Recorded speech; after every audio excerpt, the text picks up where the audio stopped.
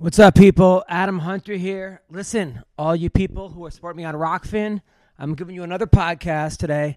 I did an interview with the great Rich Attonito, former UFC star, former Hofstra wrestling star, on The Ultimate Fighter. A lot of people are wondering what happened to Rich Attonito. I'm telling you, this guy is a great guy, and I know you guys are going to enjoy the interview. And tell everyone how great Rockfin is. Make sure you give me a shout-out on Twitter, Instagram. Tell me how much you like the Rockfin, because I'm giving you podcasts all the time now. So thank you. Trap sonsen, trap dansen. Түүний сонсдог хөгжим дур булаан. Даавар стуулан дур булаа мууруулаа. I'm a young trap man. And you both also not the same. Trap, I'm dead serious. Hey, Rich, how's it going? Adam, what's up, buddy? What's going on? So we're talking to Rich Attonito, who is a former UFC star, wrestles for Hofstra, Ultimate Fighter guy, and now coach, right? No, not anymore. Not anymore. Oh, I've been out of the coaching for a little while. Oh, okay. But, yeah, I'm actually been working with Vitor Belfort on his group training company.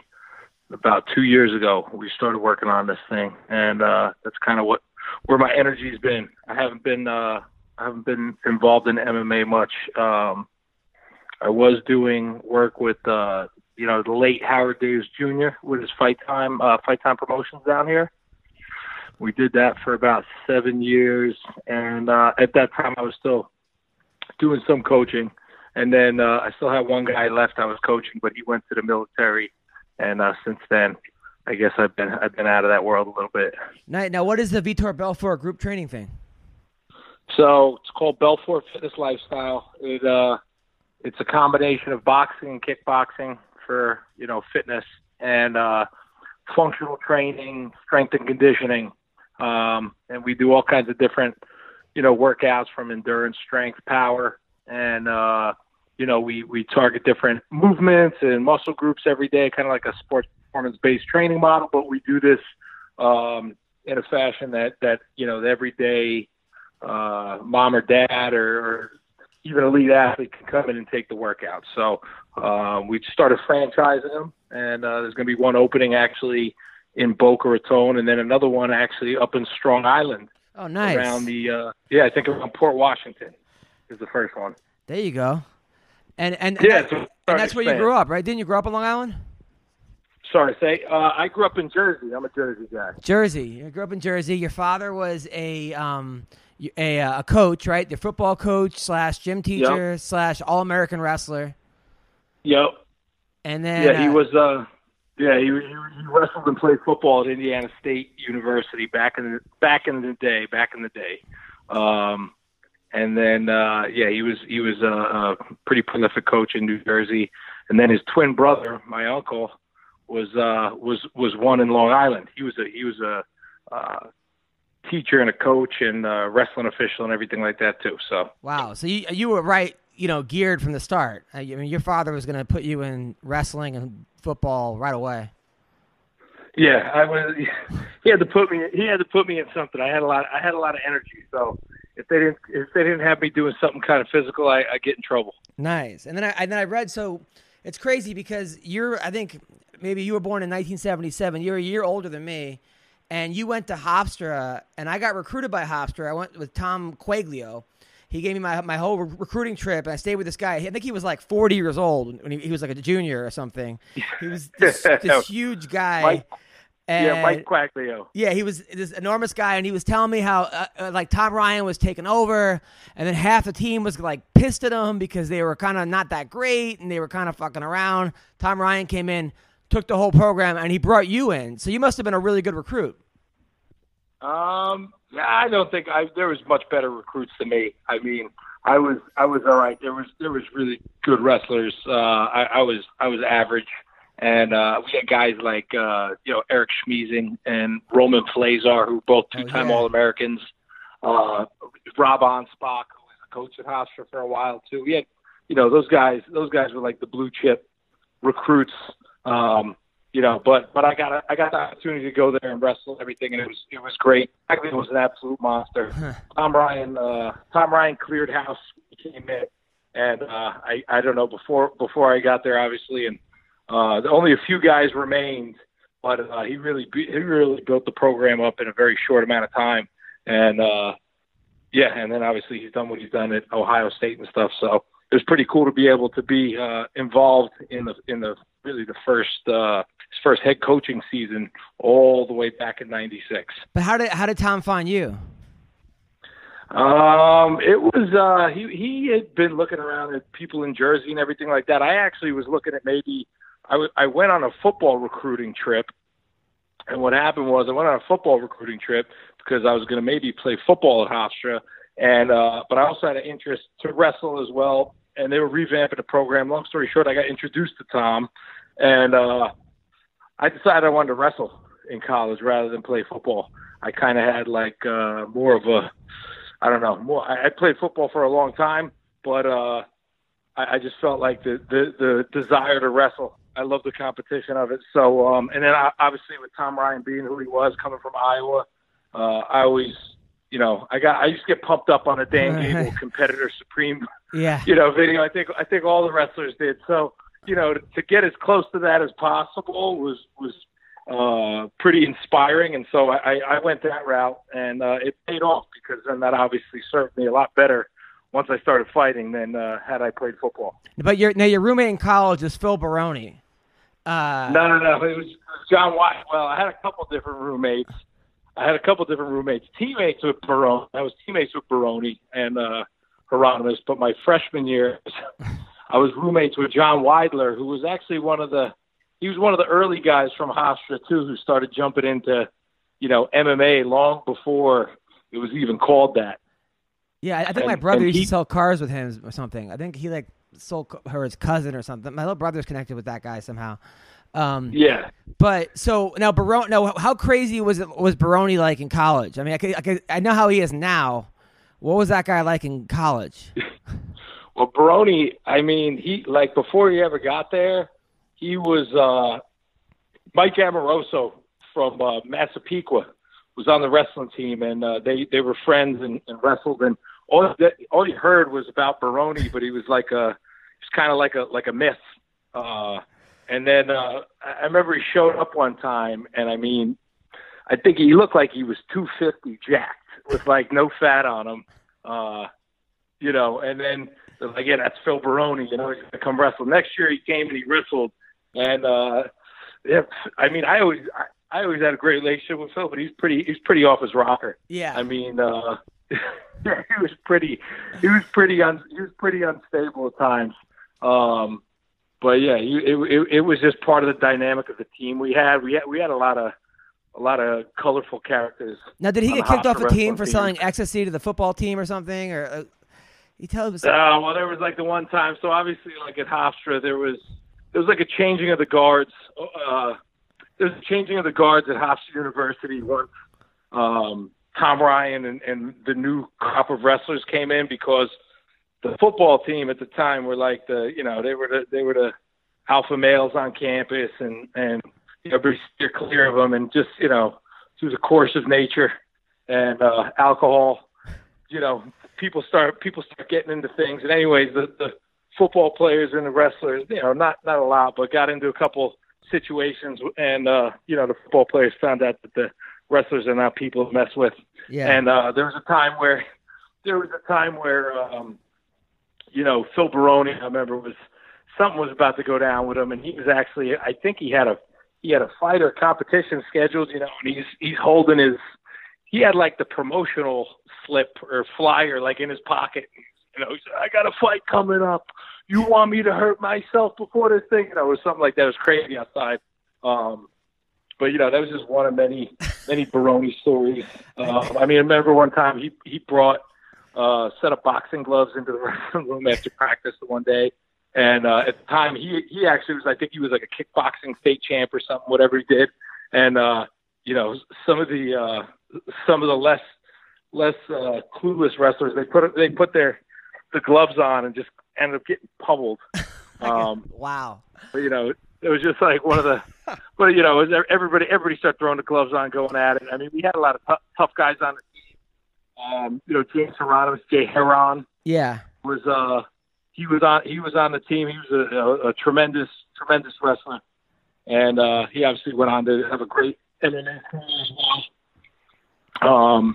We had guys like Dave Bravo. Dave Bravo back in the day, he started fighting like Pancrase. Oh wow! Out in might have been out in Long Beach. They had like a Lou Neglia Pancrase fight out there that was like an underground fight too, because you couldn't even do it. I think I had a friend named Steve Kotler that was doing that from Oceanside. He was doing, I think, that. Yeah.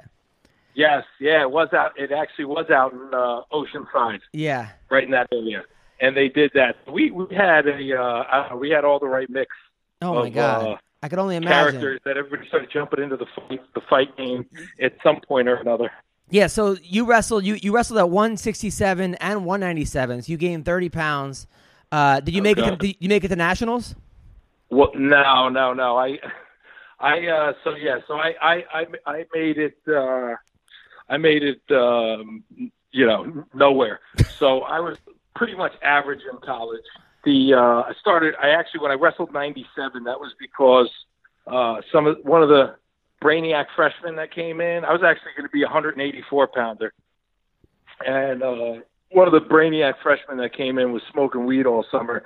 Didn't really think that you got tested for, oh, wow. For some reason. You're going into the NCAA, of course they're going to drug test you, right? So this guy's, he was one of the bigger recruits. He was a Pennsylvania guy, and he comes in smoking weed. Long story short, he ends up getting popped, for smoking weed. And like a week before the season, I'll never forget. I got myself down to weight. I was walking around at like 184 pounds already. I was feeling good, whatever, ready for the season. And that happens, and Tom just comes in. He's like, "Yeah," he's like, "We're gonna need you to bump up to 197." And I'm like, "Oh man, I weigh 184 pounds." So long story short, I end up wrestling 197.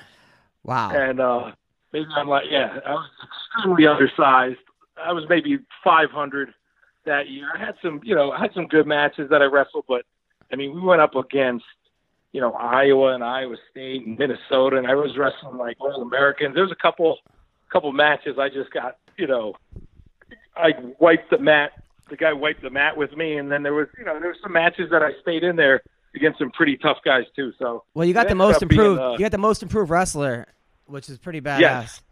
Yes. Which that year I did get the most improved wrestler award, which was kind of nice. It's kind of nice, but then again, you don't know how bad you were to begin with, so that means you still could suck, right? Even though you just improved. So yeah, I mean, hey, everything's a journey, right? You do. I mean, it was at the time it wasn't always that much fun, having to do that, but.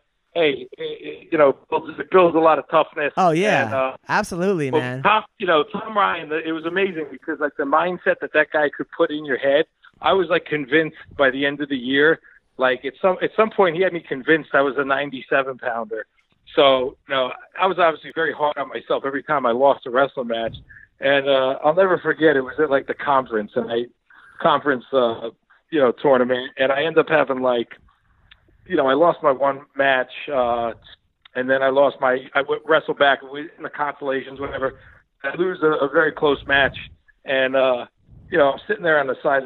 I'm sitting there on the bleachers at the end after reflecting on the year, just like, holy God, that was a long ass year wrestling up at 197. And finally, he looks at me. He says, "Hey, Attonito."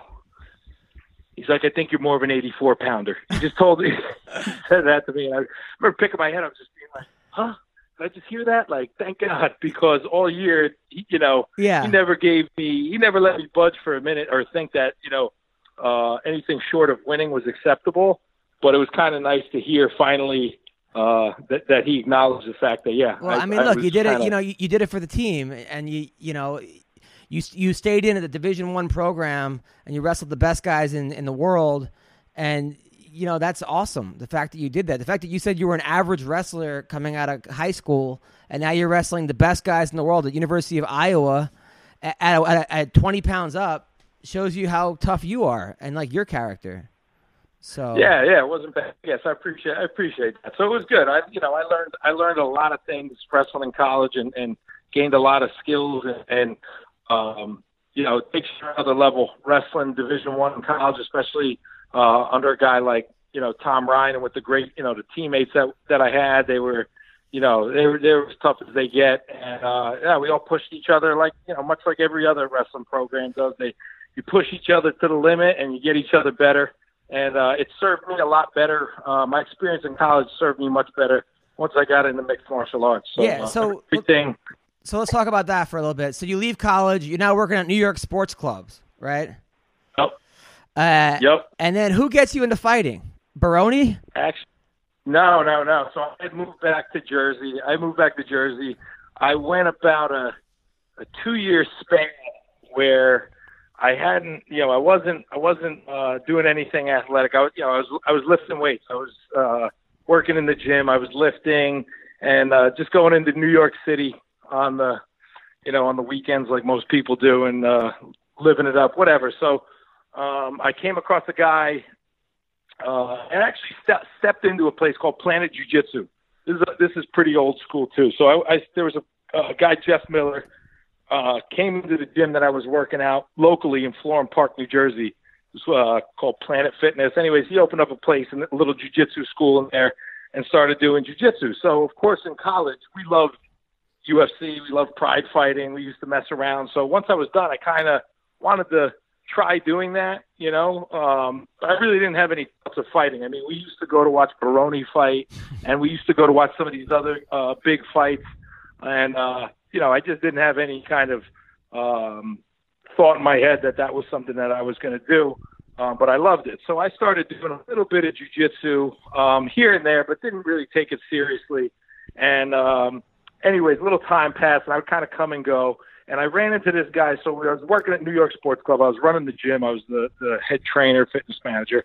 And I had a guy that was in there who used to be a professional boxer, a guy, Leo, the Italian Lionheart, Lloyd Kona. He was a big, this guy, I don't know if you remember the movie Death Warrant with Van Damme, but the guy Sandman Burke, who was like the evil guy in Sandman Burke, the evil guy in Death Warrant, Leo looked like him, but like if he mutated into a more scary form and then had his nose broken 3 times. Oh, my God. So, I mean, he's just absolute menacing monster of a guy, but an absolute sweetheart, too, once you start talking to him. He's all personality. So he was at the gym at the time, and we got very friendly, and he actually had started training some guys here and there, and he was the one that started kind of pushing me and prodding me about it because he knew I wrestled in college.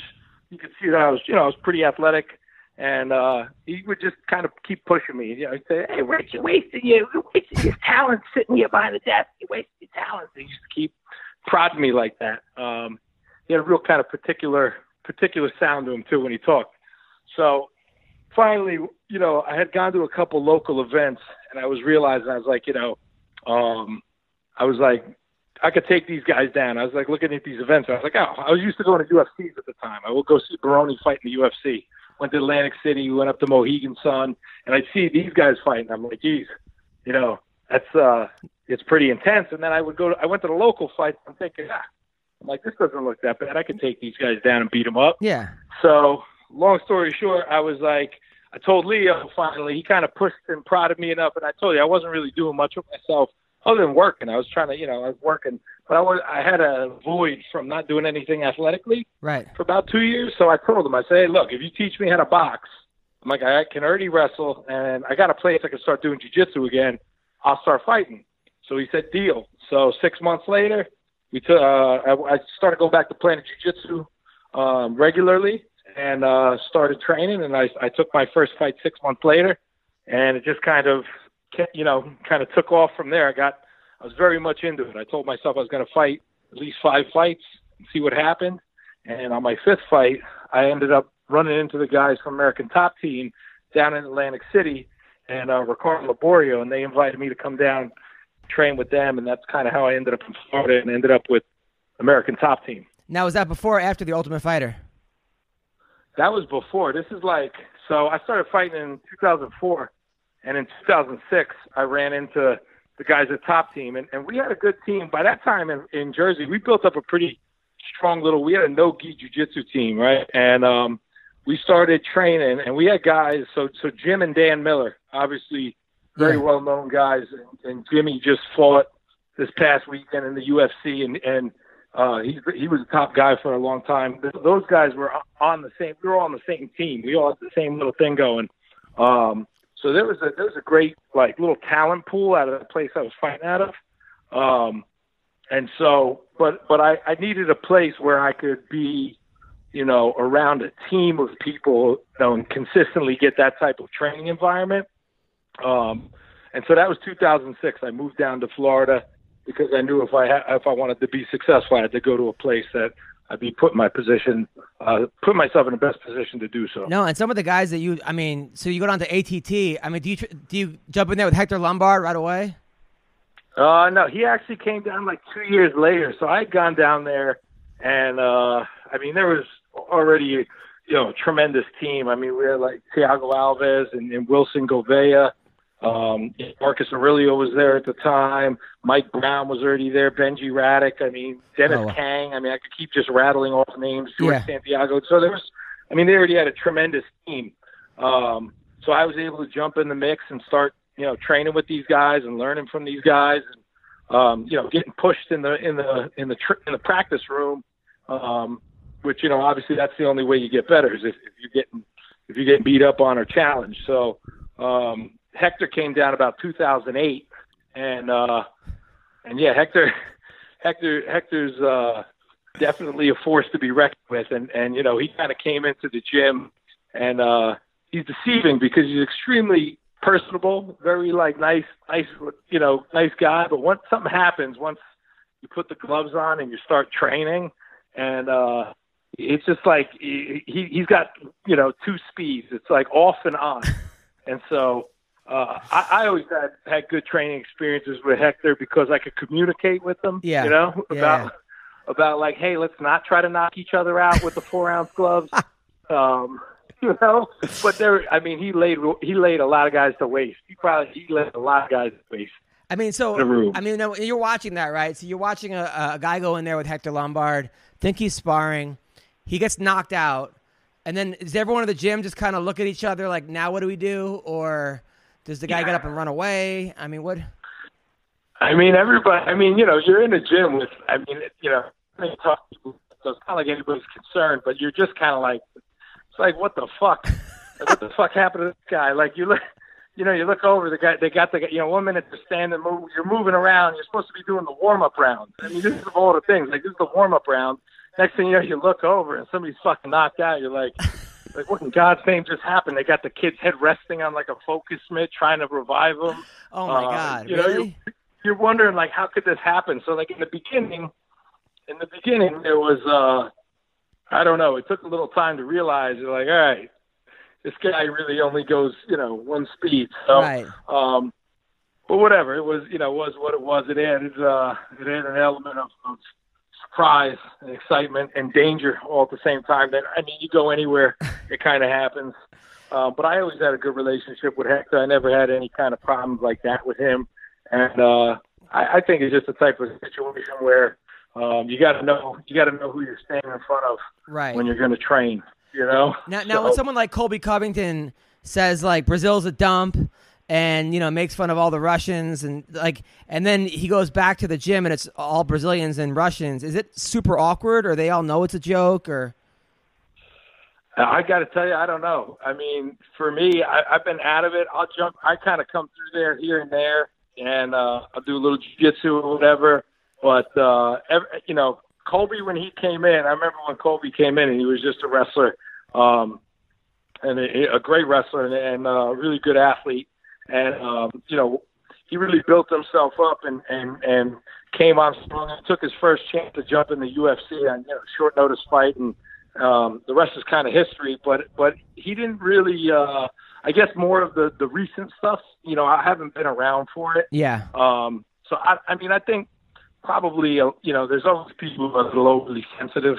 They kind of get a little butthurt because somebody makes a couple of, offhanded remarks. And you got to realize, you got to take it with a grain of salt. I mean, it's all about entertainment value these days. I think that's kind of what Colby's doing. He's maximizing his ability to talk some smack.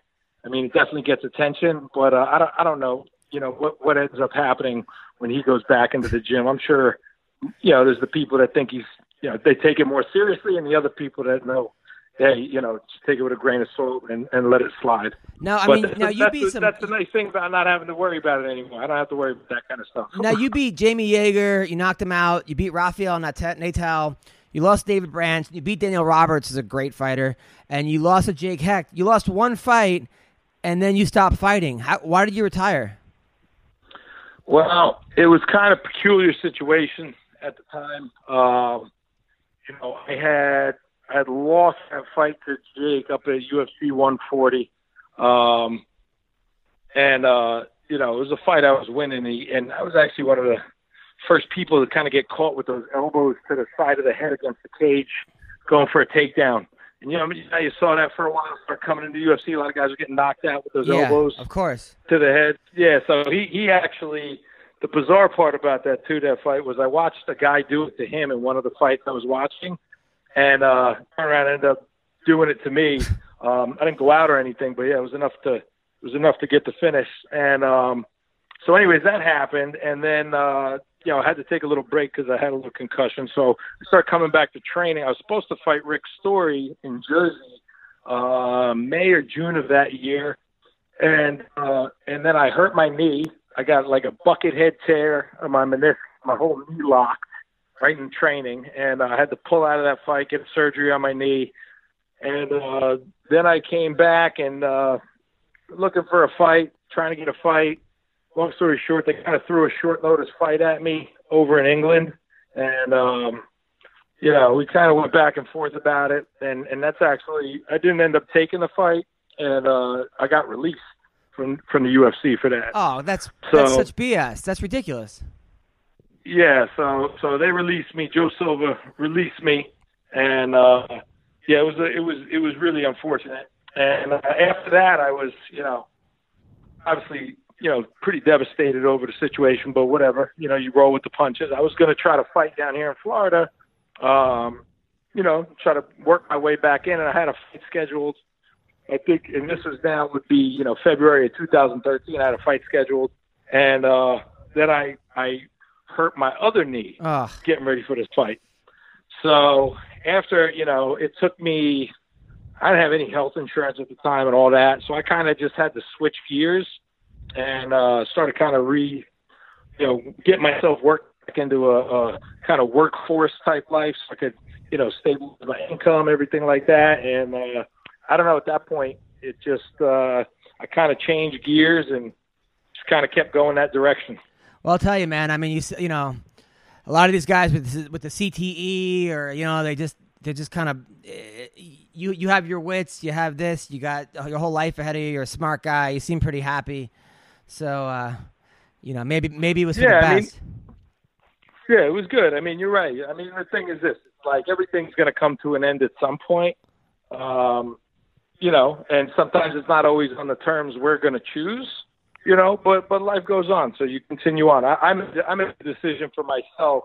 I felt like I could have fought up until I could still have been fighting up until about a year to a year and a half ago is when I started feeling like I was like my body was hurting a little extra, this, that, and the other thing. And I'd be like, man, I would not want to be trying to train for a fight because it's just grueling. But I probably got out of it a little bit early, but there was other things that I was interested in too as well, and I was able to work with Howard Davis Jr.'s fight promotion, so I was working on the other side of things, and I got to experience that, and I got to experience things from a promotional side. So it was everything's a little give and take. Nice, of course. Well, it was great seeing you at the show, even though there was like some drunk guy that I thought was with you.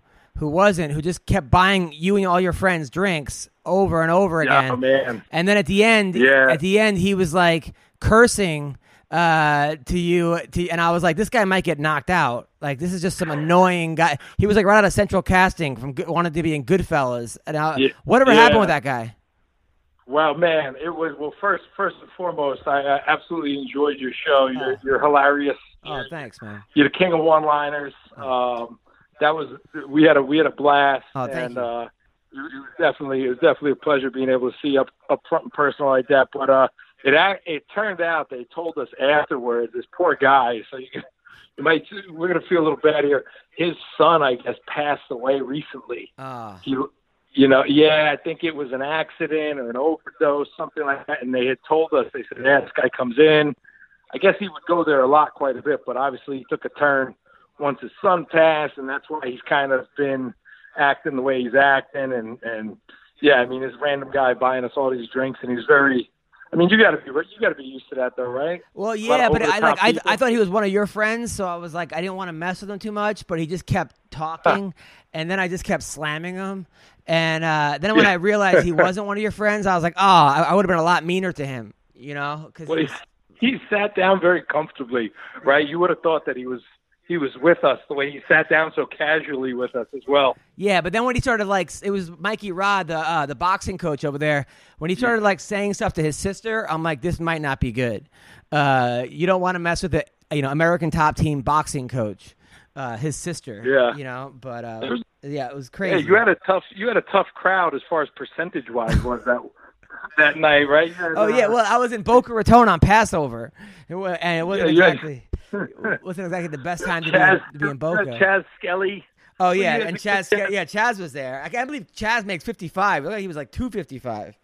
Yeah, I know. He actually looks. The name of the guy is going to blank me. He kind of looks like the guy who's the comedian or actor that was in.